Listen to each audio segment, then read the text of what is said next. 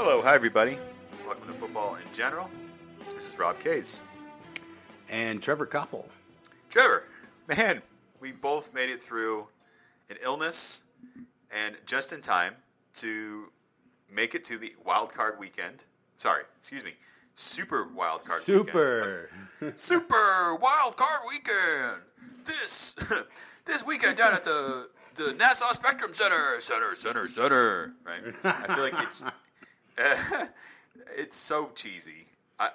Every year we talk about the Super Wild Card Weekend name, and I hate it even more.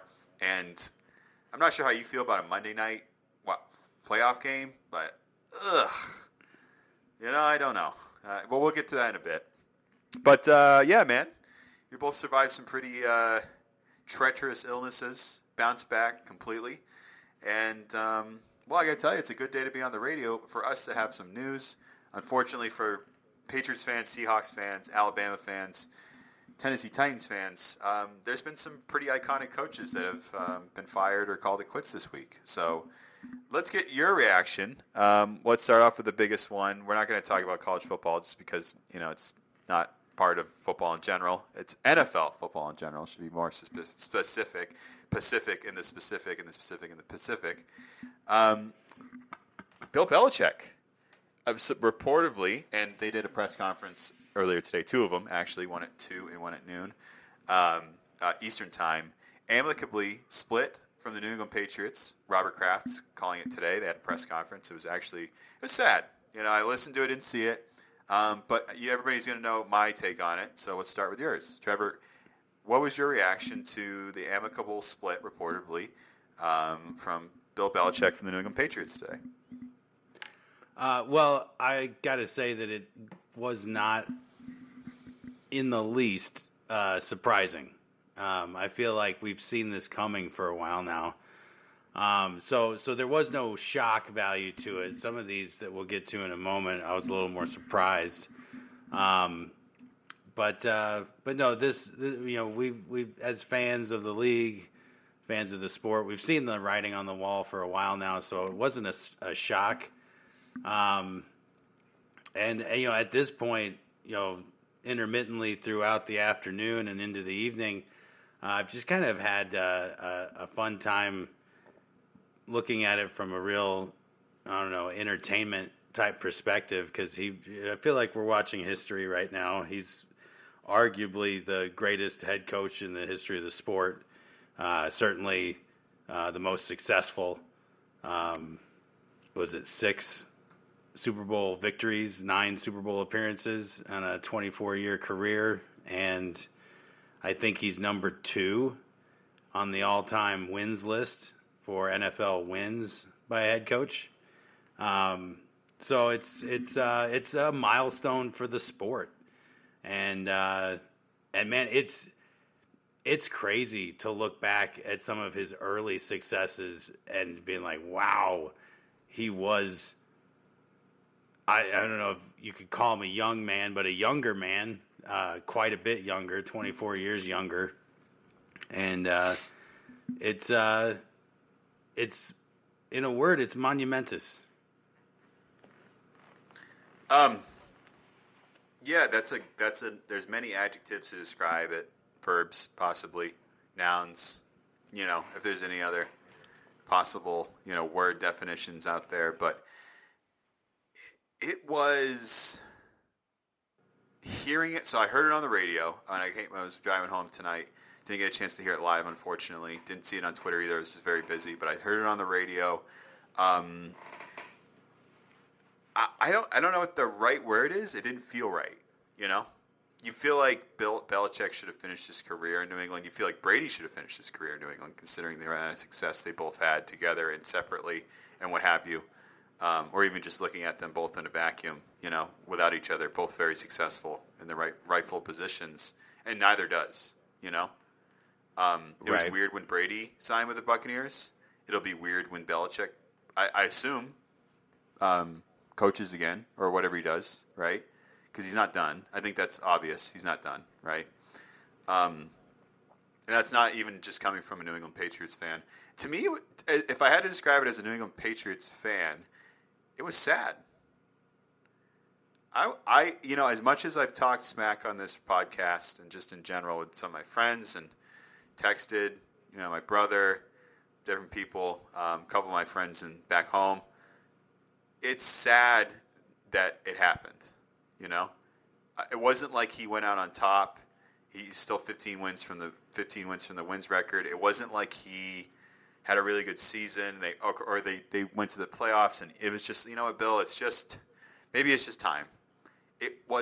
He went 4-13.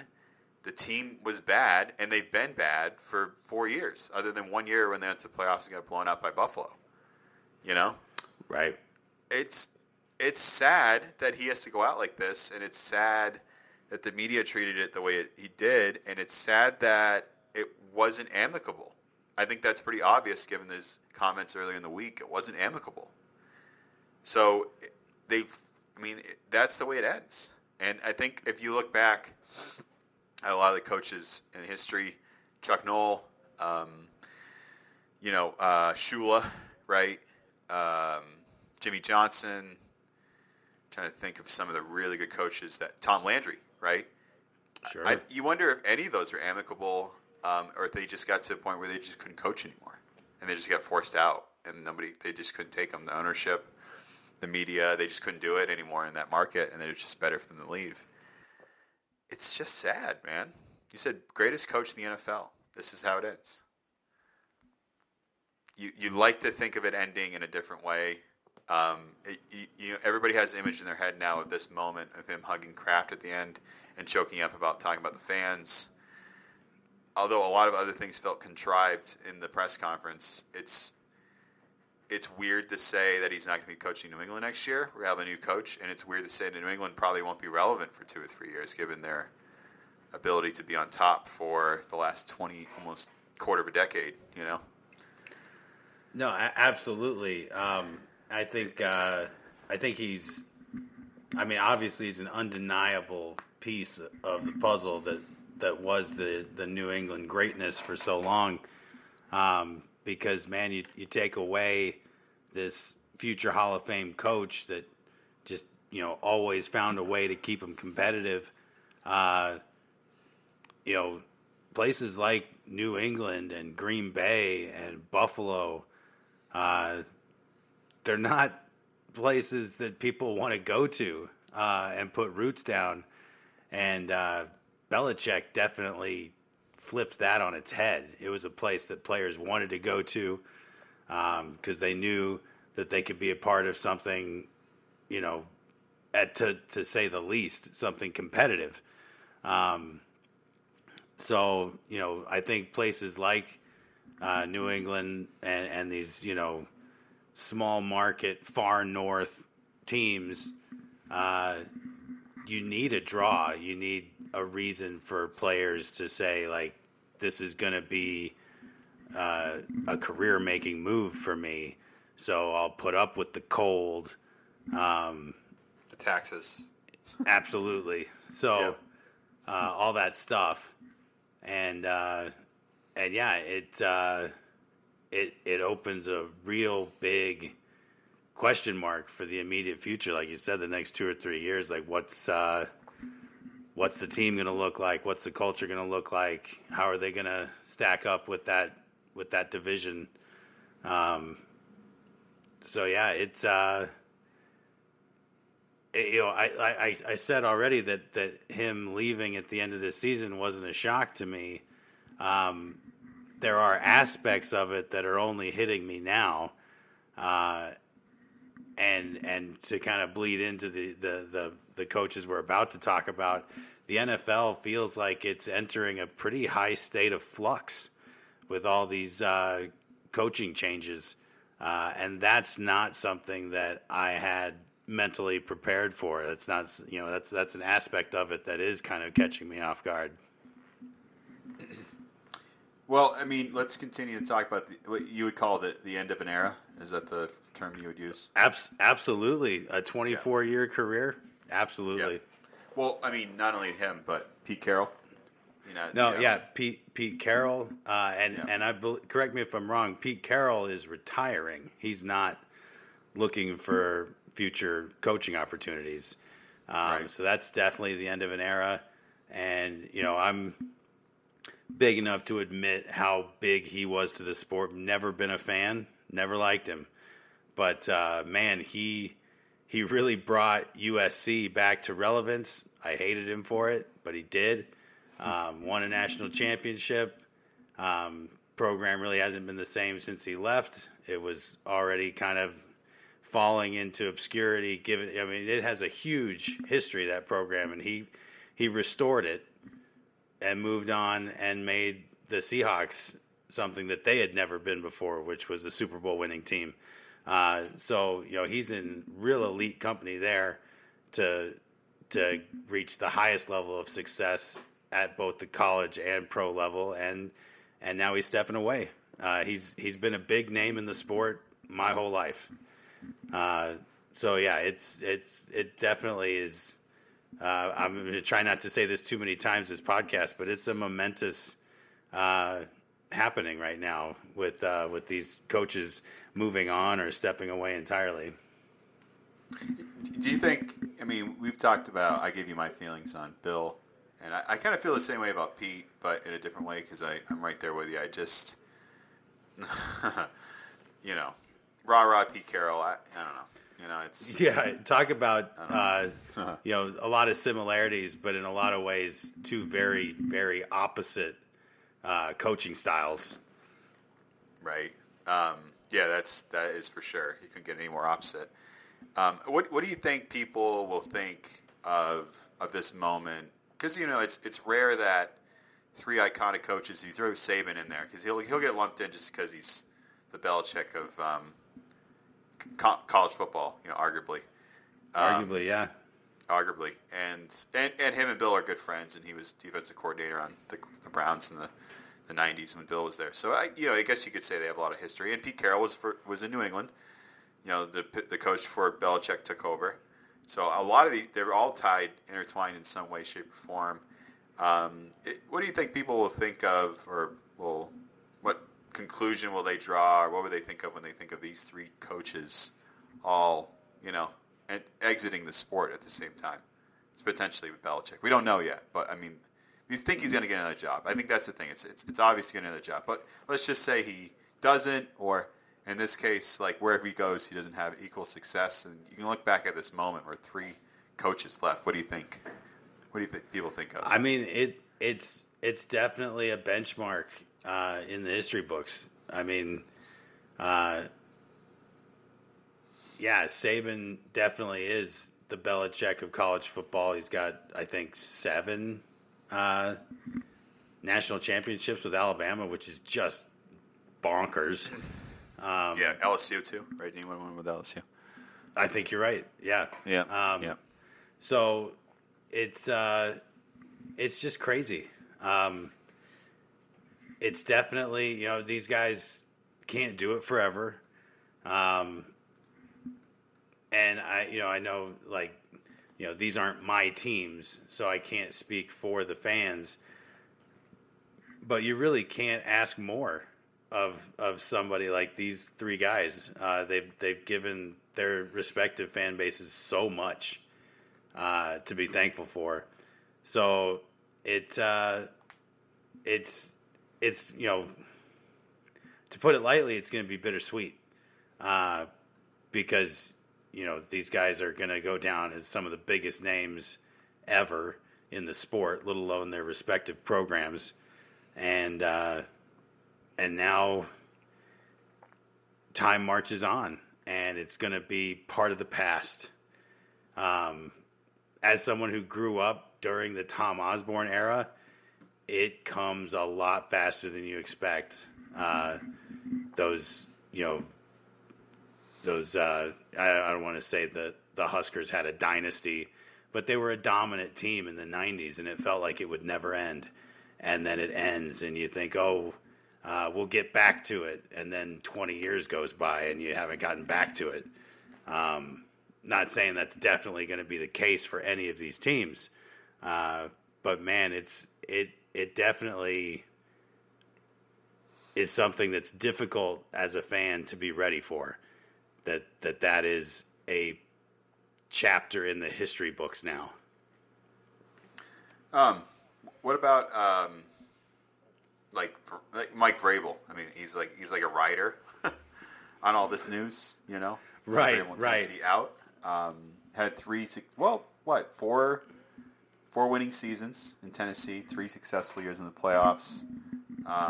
You know, arguably, I mean, a lot of people have praised him as one of the best coaches in the NFL.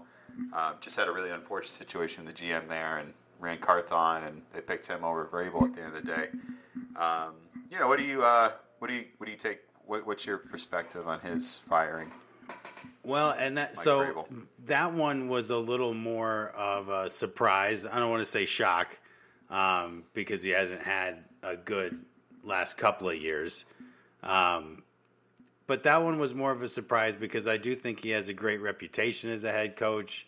There's no kind of situation like they have in LA right now with the Chargers, where it's like, well, look at everything you have and you haven't done anything with it. So they're moving on from Staley, or I expect them to. No, did they already? That was a midseason one. Yeah. So with Vrabel, that was not the situation. It was like, what did he really have to work with these last couple of seasons? Not a lot outside of a future Hall of Fame running back who is also moving on from that team.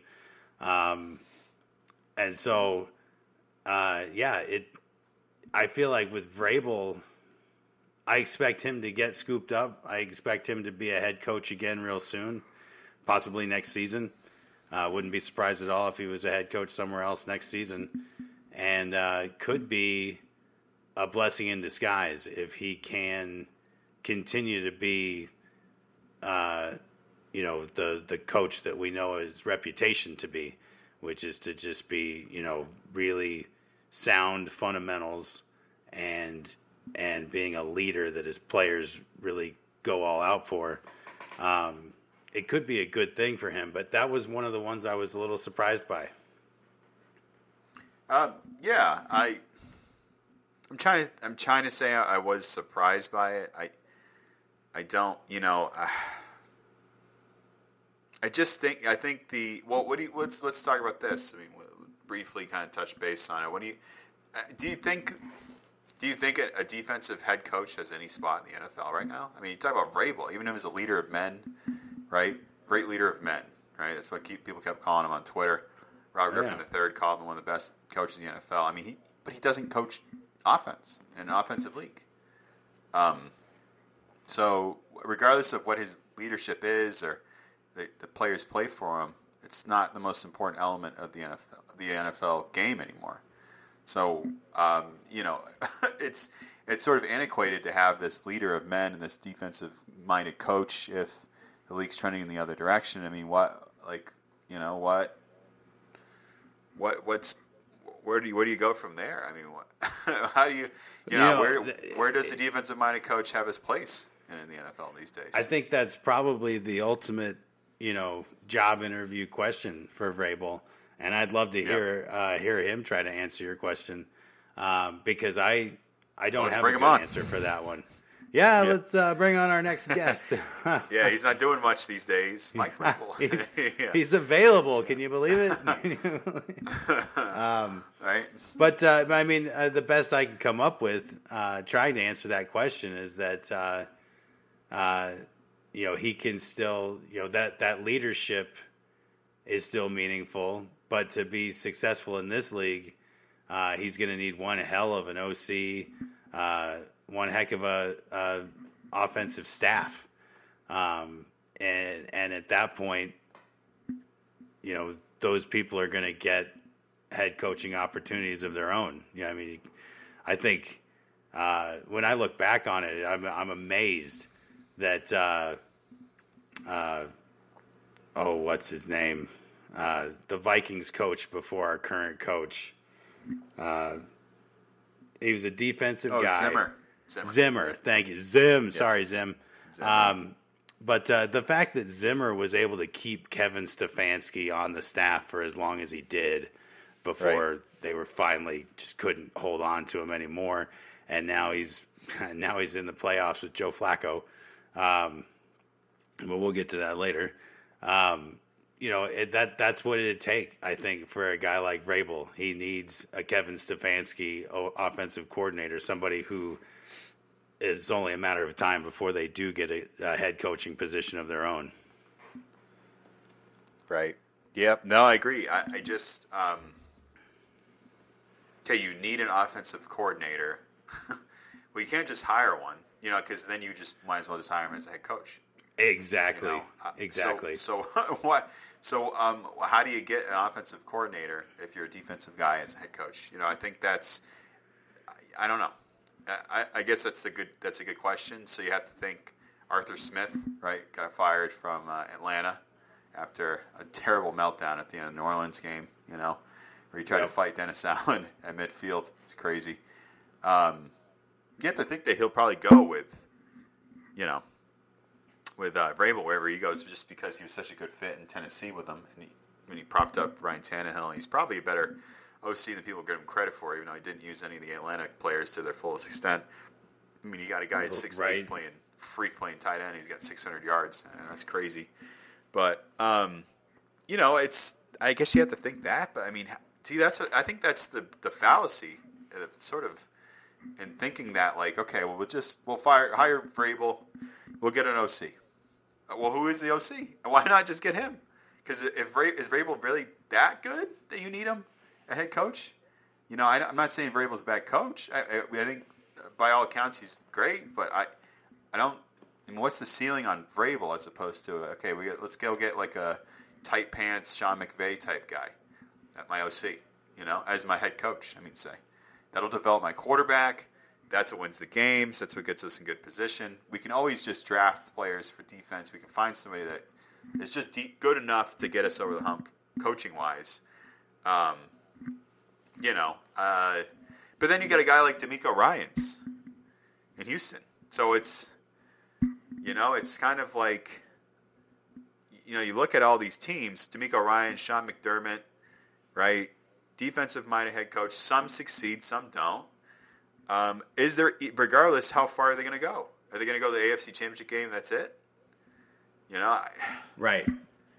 I don't know. And because it's not. That's just the way the league trends. So I what I'm saying, man, it's hard. I would like to think Vrabel's going to get another job. It might be in New England, Seattle, right, wherever. He's going to coach again. But if it was me, we talked about this with Derek Carr over the summer. Derek Carr from Jimmy Garoppolo and stuff, all these sidesteps, and are you really going to contend? Are you going to go to the wild card? Well, what are you going to do with defensive minded head coach? Where are you going to go? Yeah, probably have it's really difficult to talk about these head coaches as a bridge player. We're trying to figure out our quarterback situation, so we'll bring in Ryan Tannehill for now. But that's, from the perspective that you're using it, that's what it feels like. Is Seattle could bring in Vrabel, but they're going to be trying to get their own Sean McVay eventually, their own Kevin O'Connell, their own whoever, some young offensive-minded coach, because that's the way these things are going now. Unless you've got an aging offensive-minded coach like Andy Reid or somebody. I don't know. And we'll have to just keep an eye on it moving forward, as I like to say here. But you wonder what the ceiling is going to be like with C.J. Stroud in Houston with D'Amico Ryans as head coach if they can't keep some offensive consistency at head coach. At coordinating positions, because that's what happens, man. We see it happen a lot, right? We get the defensive-minded head coach, some sort of head coach that's not really offensive-minded. They take the OC away from him, who's doing really good with the rookie quarterback, second-year, third-year guy, and that's it. And then that quarterback just falls off. And that happens a lot, and that's why it's such a dangerous game to play when you don't have an offensive coordinator type guy that's just like I said, a good developer, got a good game plan, really good with good at working with the quarterback, and then all of a sudden, right, he's not going to go anywhere. So at least that is consistent for his development because he's calling the plays and he's in the quarterback's ear. But if that goes away, then you got 3 or 4 different guys in 3 or 4 years. Then you're drafting a new guy. And that's what's happened in Chicago for like the last 40 years. Jeez, so, right? And Minnesota to some degree, right? Oh yeah, degree. no, we've been through that. You know, when a team like Tampa Bay or Denver, you know, bring in a Tom Brady or a Peyton Manning and win a Super Bowl, the Vikings tried that. We tried that with Donovan McNabb. We tried it with Brett Favre. And it's like, when you can't figure out that piece of the puzzle, it can really snowball on you. And it's like, when was the last time we had any consistency there? And as a Vikings fan, Kirk Cousins, you know, that's the most stability we've had in a long time. And now it's gone with the wind. Right. So it's, you know, man, it's interesting. Well, we will see what happens. Yeah. This head coach search, man. I don't know. We'll keep an eye on it, and I'm sure some of these spots will be filled by the end of the playoffs or next week, or because I would think, you know, how long can you go without a head coaching spot? Oh, it's an important situation to get resolved. Got to get it quick, right? Yeah. There's really, you know, every other important step in the off season comes after that. Right. So yeah, it needs to get figured out fast for these teams.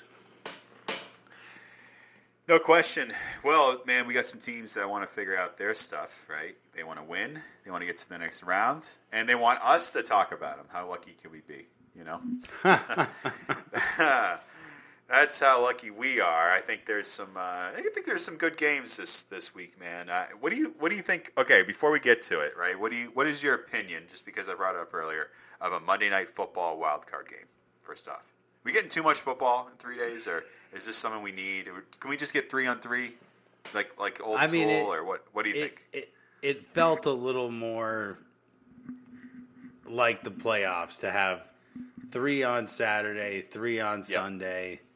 I know having 6 wild card games is still relatively new, but having a playoff game on a Monday night. I can't say there's a specific reason that I don't like it.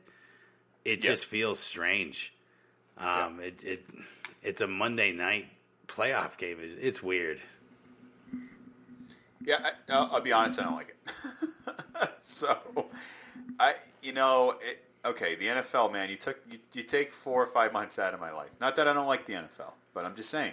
And then you take Monday. Okay, sometimes Tuesday, Thursday and Friday. Thursday, Saturday, Sunday at times.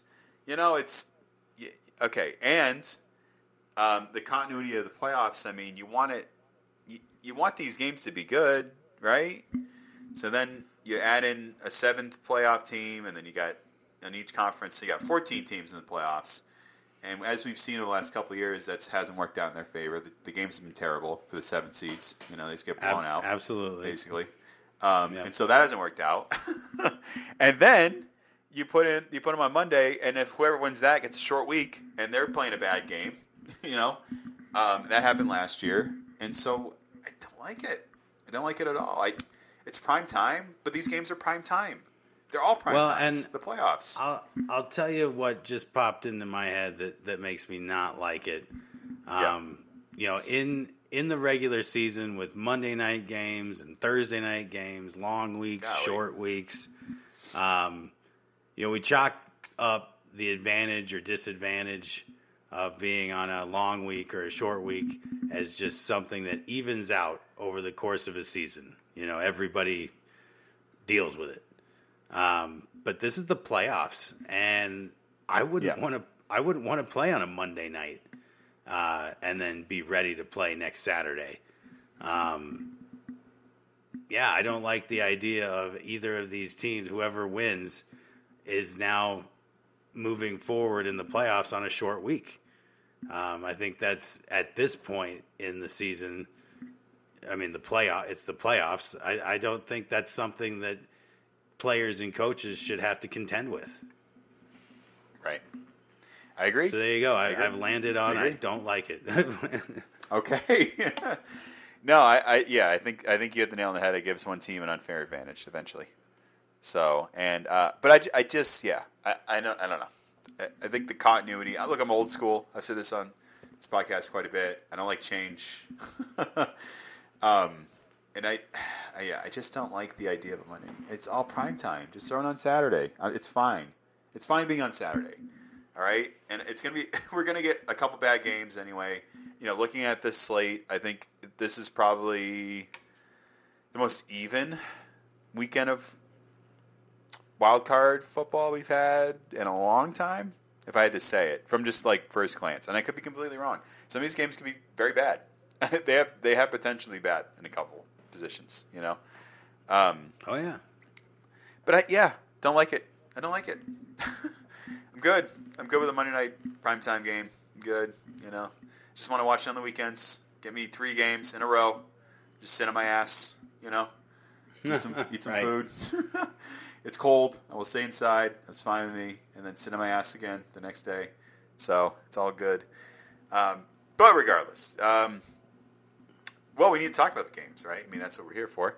So we're going to get into it, man. This is the first game. And, boy, was this a surprise. The Houston Texans end up getting a home playoff game, all because of the futility of the Jacksonville Jaguars. But nonetheless, it's the Cleveland Browns at the Houston Texans. Joe Flacco's first playoff game in many years. 2-point favorite to Cleveland. Over under 44.5. And Trevor, if you didn't know it, you'll know it now. You can get tickets to go to this wild card playoff game for $80 in Houston, which is really wild considering how much of a football town that is. But I don't want to go off on a tangent here, but looking at tickets as low as on all of these games, there's only one wild card playoff game that's more expensive than the regular season Broncos game that I went to this year.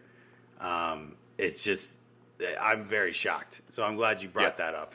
$81 to go see these two teams play in the playoffs is a steal. And it's not the cheapest one out there this weekend. But no, I think this is a great one to kick off the weekend. No pun intended. But hey, I'm pretty excited for this.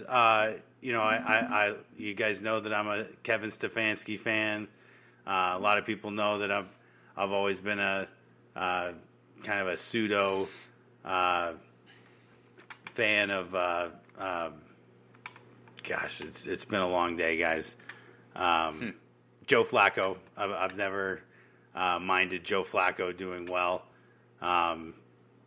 If they don't win, it'll be a first for Joe Flacco, a wild card loss. He's 5-0 in the wild card round. Good stat. The Texans. I love to see this because I felt like, it's still not that long ago that they were dealing with just a horrible situation with Deshaun Jackson and Deshaun Watson. Deshaun Watson, thank you. Mm-hmm. Everything that was going on there, and now, 3 years removed from when he stopped playing for them, and here they are in the playoffs against Deshaun's new team. So there's a little bit of NFL soap opera aspect to this team, to this game. So I like the drama there. I like the story here. I do agree with Vegas on this one. I think the Browns, they're going to move on here, but I like what the Texans are doing with a young guy like C.J. Stroud. Man, win or lose this weekend, the Texans have a lot of reasons to see a bright future for their team. And you got to love that, especially with where they were. Like I was saying, a few years ago, things were just so bad, and I'm sure that fan base really wanted to hit fast forward on the whole experience. But here you are. You've got a young, amazing quarterback again.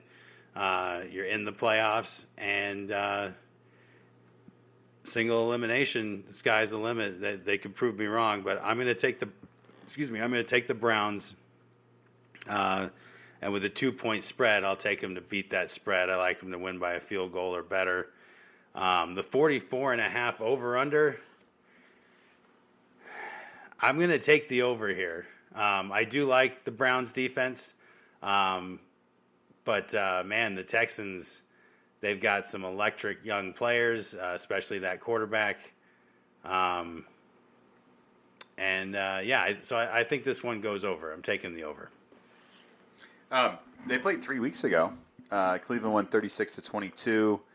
Amari Cooper went for 265 yards, 11 catches, 2 touchdowns. Kind of an important stat to point out because I think pretty young Houston secondary. Derek Stingley Jr. I don't know if he's playing this week, but I tell you what, one guy they didn't have in that game though was C.J. Stroud.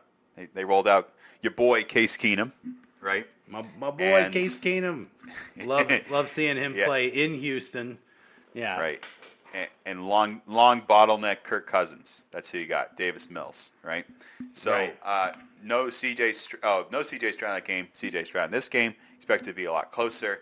One thing to keep an eye on as far as the Texans win, potentially 4 players in the Cleveland Browns secondary might be out. Mike Ford, Denzel Ward, Juan Thornhill, and Grant Delpit thrown on injured reserve, so they could be without their starting 2 corners and starting 2 safeties. Will be without one of them at the very least. That's a big it's a big storyline, man. Because if you think about, okay, C.J. Stroud's back. The secondary played really well against Houston in the first matchup, 3 interceptions. Now you got C.J. Stroud in. Secondary's banked up for Cleveland.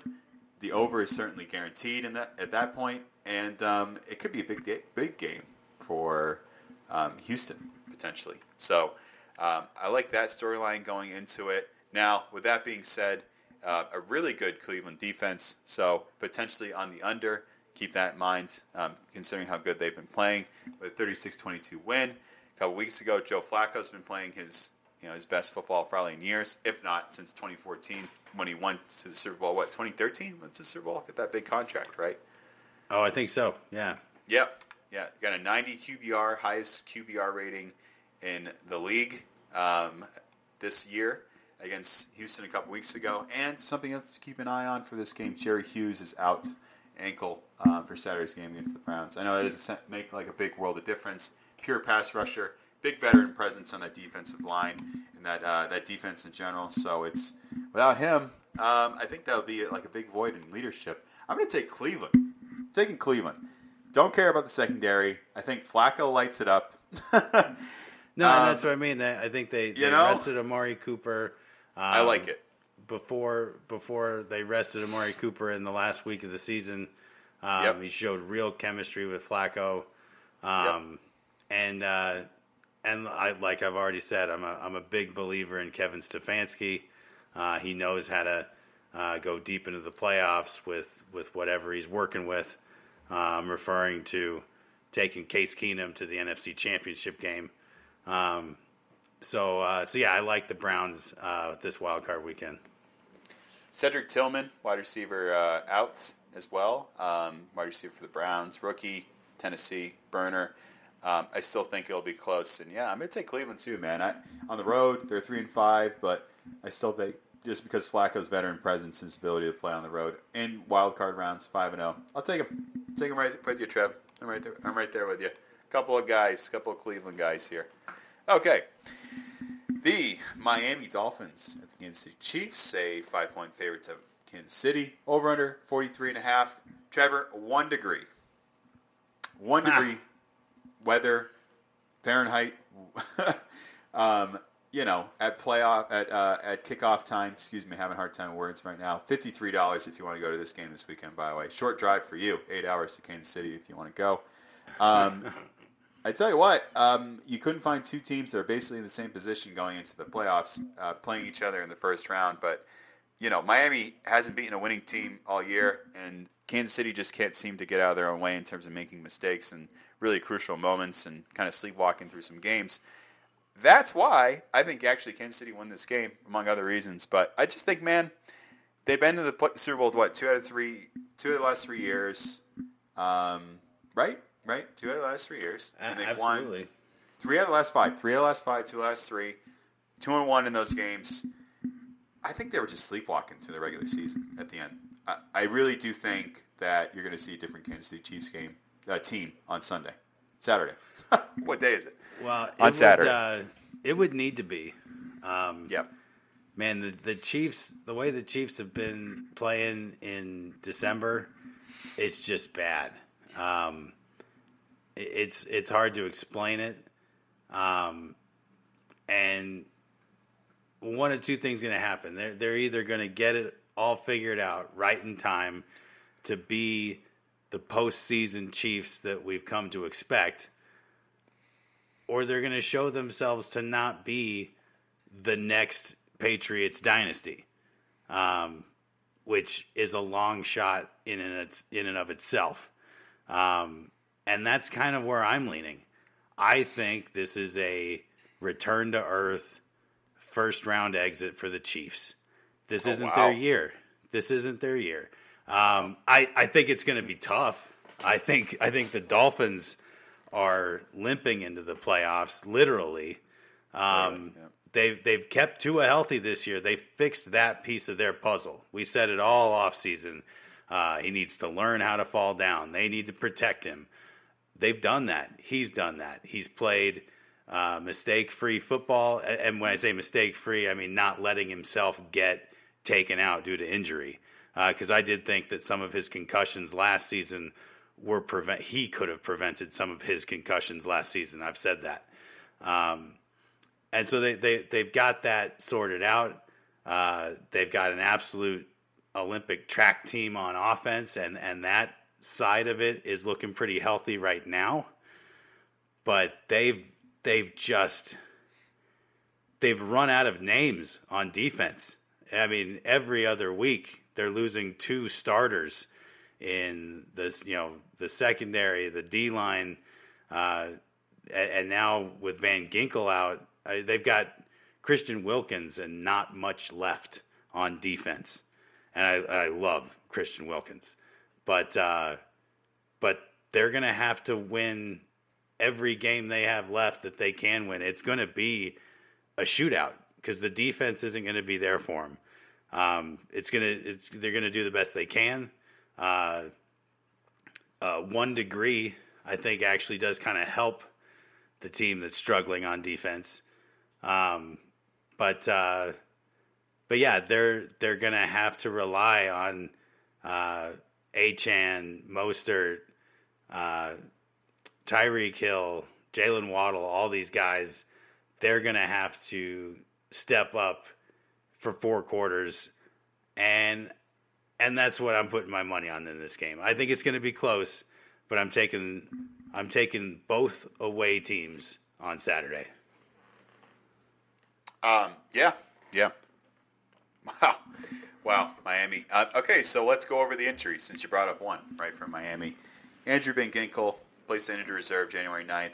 Jerome Baker, January 9th. Starting middle linebacker, phenomenal player for them. Cameron Good, I assume a reserve linebacker on injured reserve. Bradley Chubb on injured reserve. A couple weeks before that, starting guard Connor Williams, placed on injured reserve. And as of today, Xavier Howard, placed on injured reserve, out for the playoffs. Trevor, that's 6. Did I count him 6? Let's see. Oh, that's not even everything. It goes all the way back to their own torn Achilles. Jalen Phillips, right. Absolutely. Yep. He might be the biggest one.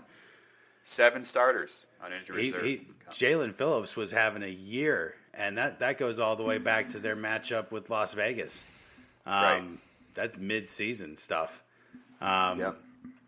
And so they've got Christian Wilkins. They've got what's the guy from Jacksonville? He's a lockdown corner. Jalen Ramsey. Yeah. Jalen Ramsey. So they've got a couple of guys left, but I think they just brought like 3 dudes out of retirement to play linebacker for this game. So it's just just give me a break. So it's difficult for me to see either of these teams going much farther than this weekend. I just think it's not in the cards for these two teams. And that's a tough pill to swallow for these fan bases. If you're the Dolphins, you've been building towards this they've been putting that defense together for 5 seasons now, and it's gotten better every year. And this was the year that they were going to have a really good defense. They had a really good defense, and it's just fallen apart down the stretch here. And the Chiefs, I've already said my piece with that one. It's not clicking right now, and they could flip the switch. It's postseason. It's time to get real, but I just don't see that being the case in this league. You're trying to flip that switch every week. Every week's a big game in this league, and I think the Chiefs are a good team. They're a playoff team. They're a division champion, but I don't think this is their season. I don't think that they're going to be in the Super Bowl half the time the way the Patriots were. Wow. Well, I'm flattered as a Patriots fan that you would say that, but it's just at a certain point it's a statistical anomaly. It's just the league is too good. Right. Well, as an analyst and a football in general podcast creator and co-host, I will tell you I'm picking the Kansas City Chiefs. You're out of your mind. You must be out of your mind. It's Kansas City. I mean, come on, seven starters on, 6 of them on defense. It's Kansas City. Miami can't play on the road in the cold. No way. Sorry.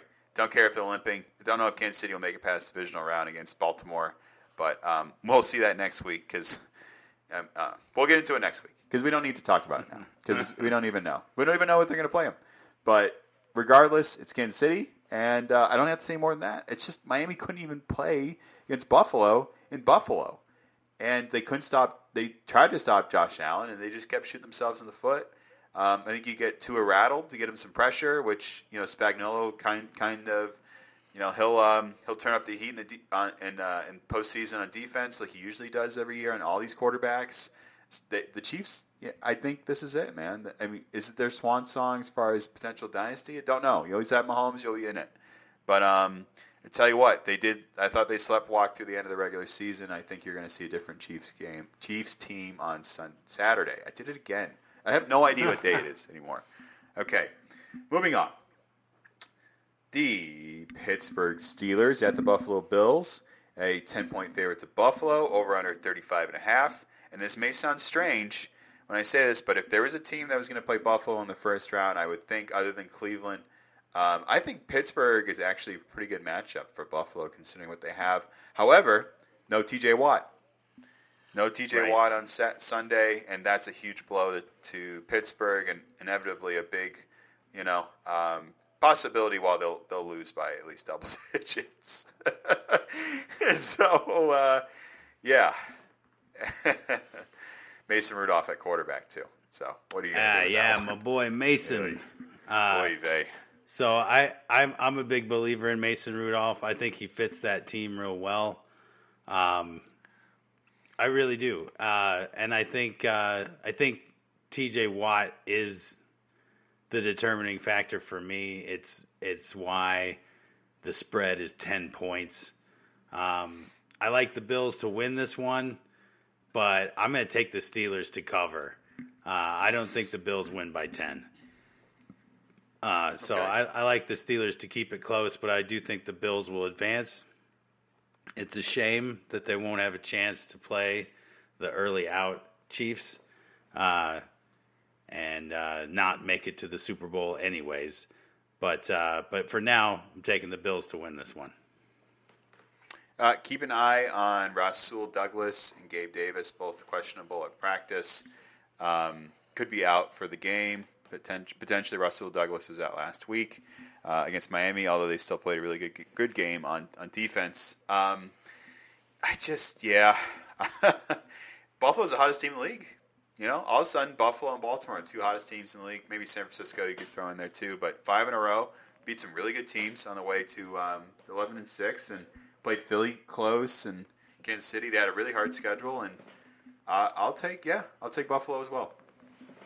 For all the reasons you said, and then I just think that Josh Allen has got to be one of the worst carousel rides you'll ever ride in your entire life. However, will somehow produce a win at the end of the day after throwing 2 absolutely horrible interceptions. He'll just figure out some way to win.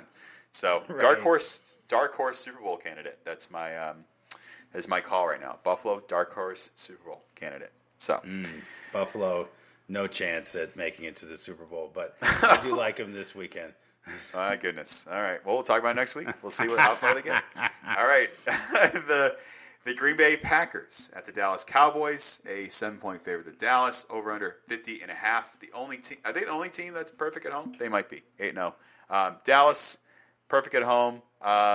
If you're an old school football fan like Trevor and I are, we talk about these matchups. They have nothing to do with any of the old players. It's just nostalgia. It's a cool story. You're going to see a lot of cool graphics on the telecast ultimately for this game. Green Bay and Dallas, man. Throwback NFL franchises here, and fun to see them in the wild card weekend. Oh, yeah. I mean, anytime you get these two playing this late in the year, you got to say it. You got to say Ice Bowl. That's one of the most iconic matchups in the history of the sport. Historic Lambeau Field, extremely cold weather.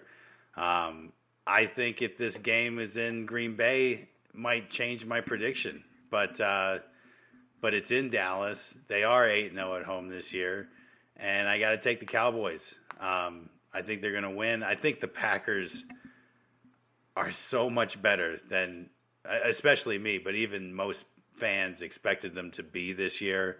It makes me sick to my stomach that they seem to already have another quarterback, and that kind of snuck up on me this season. But the stats are tough to disagree with. Jordan Love's looking like the guy right now. So I do like this to be a competitive game. Because it's the playoffs, because it's these two teams, I'm going to take the Packers to cover the spread. I'm going to take Dallas to win, but by less than 7 points.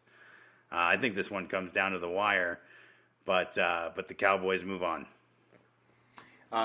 We didn't talk about Mike McCarthy coaching against his old team. Yeah, more of that soap opera drama right there. Gotta love it. Jair Alexander sprained his ankle in practice today.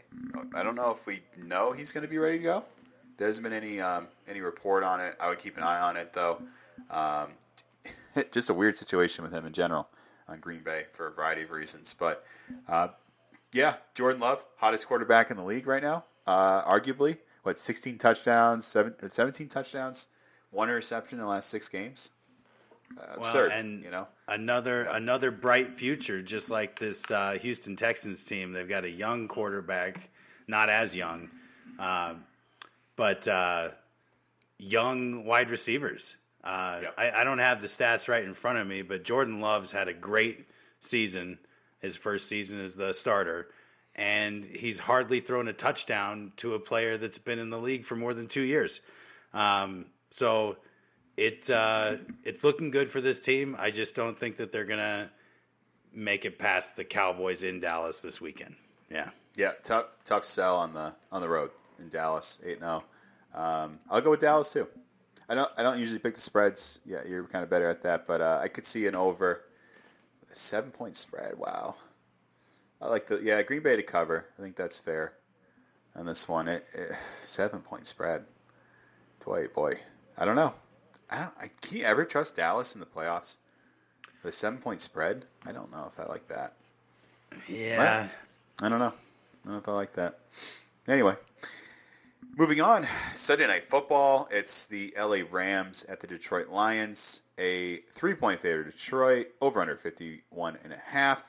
All of a sudden, it's come full circle. Jared Goff is hosting a playoff game in Detroit against his old team and Sean McVay. And you gotta, yeah, I mean, it's funny. It's funny. It's a big hat. It's funny.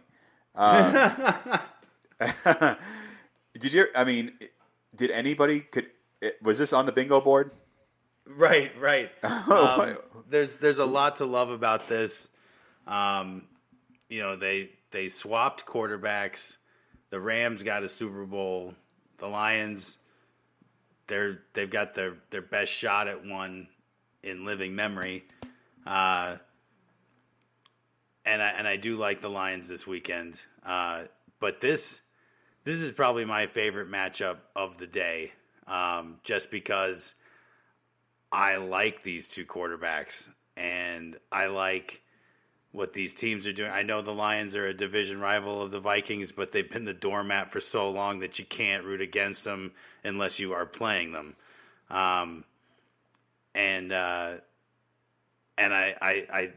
Jared Goff has been to the mountaintop. He's yet to hoist that Lombardi trophy, but he's been there. And I like what the Rams are doing too. You know, they had such a terrible season last season that they kind of took a lot of people, myself included, by surprise this season. And I'll be cheering for either of these teams that moves on. But right now, I got to put my money on the Lions. It's a 3-point spread, so I'll take the Lions to beat that. But I do think it's going to be close for 4 quarters. The Rams can certainly move the ball. That's never been a problem for a healthy Matthew Stafford. With Puka Nacua, did I say that right? That's not Puka right. Nacua, yeah. Puka Nacua. I'm just really excited. I love that this is in the primetime slot, Sunday night. It's going to be a great game. And this is the only game that cost more than a regular season Broncos ticket. Tickets starting at $372. You think the Lions fans have been waiting for this for decades, hosting a home playoff game? Like, wow. It's my favorite matchup of the week. And then there's some good ones. I like these matchups, but this is my favorite one, and I think it's just going to be great football. I'm going to take the over on the 51.5. I think this turns into a bit of a shootout, but at the end of the day, I am going to give it to the Lions' run game to get it done. Yeah, I think that's going to be a big factor in this one as well. A kind of underrated factor I don't know if a lot of people are talking about, but C.J. Gardner-Johnson activated off of injured reserve shortly after the game on Sunday against Minnesota, and that's a big deal because he was playing excellent football earlier in the season. One of the reasons why they beat Kansas City, at Kansas City, Detroit did, and I think he tore his bicep or something. I can't remember. And then that was that week 1 game beating Kansas City, right? Yeah, become a long way since then, man. Wow. Man, yeah, the Lions have had a year. Yes, they have. Yeah, pretty impressive. He was a big reason why they won that game. Got hurt. He's not been on injured reserve the whole year. Going to be back against L.A., presumably for the rest of the playoffs, and I think that's going to be a major impact to this Detroit defense, who have kind of struggled in the secondary. I've mentioned it all season long. They've been kind of on the lower half of the league. Granted, they've been up in a lot of games, but they've struggled. In the games they've lost, they've struggled in the secondary, definitively. And it's hard to bet against LA. They've been scrappy. Kyron Williams has been excellent, but Trevor hit the nail on the head. They got an excellent offensive line. Detroit, they should be able to control the ball against LA. And if you look back at LA's schedule, I mean, who have they beat that you would say would really impress you? I don't see any really impressive wins here. I'm going to take Detroit as well. Oh, they won 6-7 at the end of the year. They lost against Baltimore on the road. They played tight. It's going to be a tight game. 3-point spread makes sense. And, yeah, I'll take Detroit as well. So yeah, you make a good point about the Rams and who they've beaten because they are a little bit the Dolphins of the NFC. 10-7, really high-powered offense, but how many winning teams have they triumphed over? I can't think of one. So there isn't one. That's the problem. There you go. Right, that's the problem. They beat San Francisco at the end of the year, but nobody started. So even Carson Wentz played, in that game. So, oh man, moving on. Our game of the week. We've talked about it at length, only because we don't want to watch it. But it's the Philadelphia Eagles at the Tampa Bay Buccaneers. 3-point favorite of Philly, over under 43.5. And I got to tell you, man, I'm not sure what's happening to Jalen Hurts, but probably one of the strangest, I don't know what you want to call it, falls from grace we'll ever see in the NFL. This one, I keep saying this is the that of the this, but right now, in this situation going into this week, the Eagles, I feel like I have a very similar evaluation of them that I do the Chiefs right now. What is going on? They've slid so far so fast. I mean, they were ready to lock up the number 1 seed, and then they didn't even win their division because December was that brutal. And just like with the Chiefs, I can't really point to one aspect or one player and say that's the problem. But man, the Eagles are just they're not playing competitive football like they had been. I think this is going to be a really close game, and man, I'm tempted to take the Bucs here, just because of a trend like the Eagles are on right now is a hard one to buck. No pun intended. But or maybe I intended it a little bit. I don't know. But Baker Mayfield's playing great. Antoine Winfield Jr. is playing great. This is such a tough one to call. I do think the Eagles will win. Yeah, I got to take the Eagles to win, but man, this is a tough one. The Eagles are not a lock to return to the big show like they were looking for a large part of this season. I don't think that they're going to lose Monday night. I think they move on, but I can't take the Eagles to go all the way. Man, this is going to be a good game, and you do have 2 former OU quarterbacks going head to head. That's going to be a fun aspect of the game for someone like myself. I get to cheer for a former OU quarterback the entire game. There'll always be one on offense. I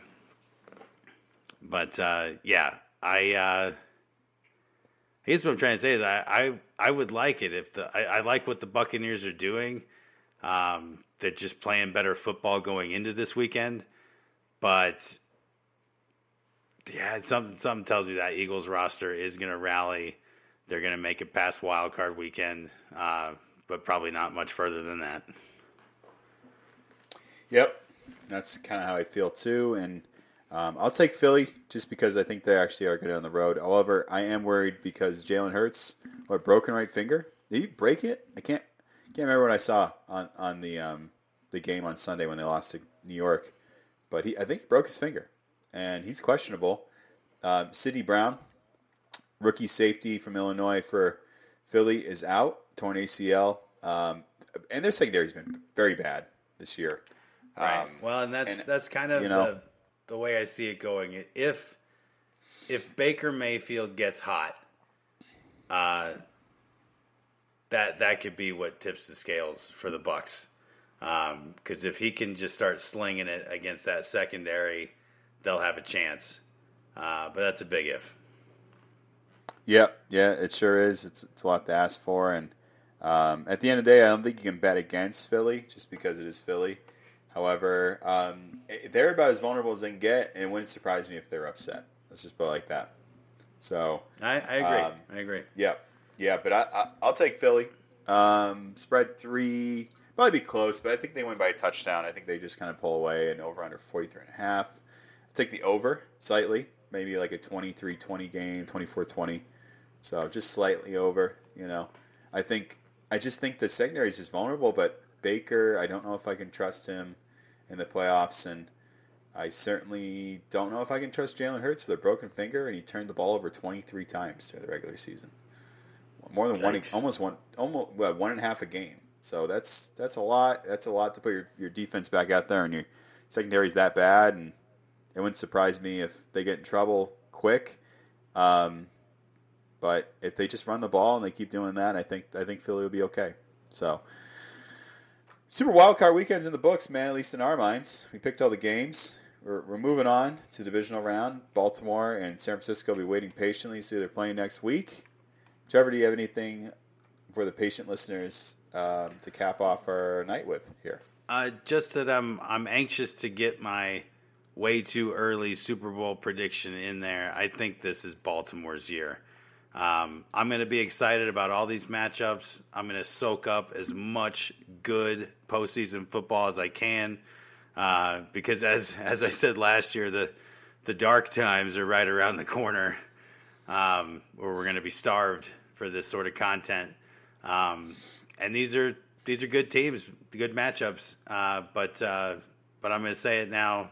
I think Baltimore holds the Lombardi Trophy at the end. Buffalo is a Super Bowl dark horse, so I'll put that out there in the universe and see what happens. There you go. There you go, and that's what we think here. Well, and, folks, you can always listen to everything and like and subscribe and review the podcast. Please share to your friends. Let everybody know we're out here. We'll be sharing on some social media platforms per usual. You need to find it: Apple Podcasts, Spotify, all the good things out there, and. We'll be cute, continue talking about the National Football League and the niche sport we cover here on this podcast. Until next time, we are out.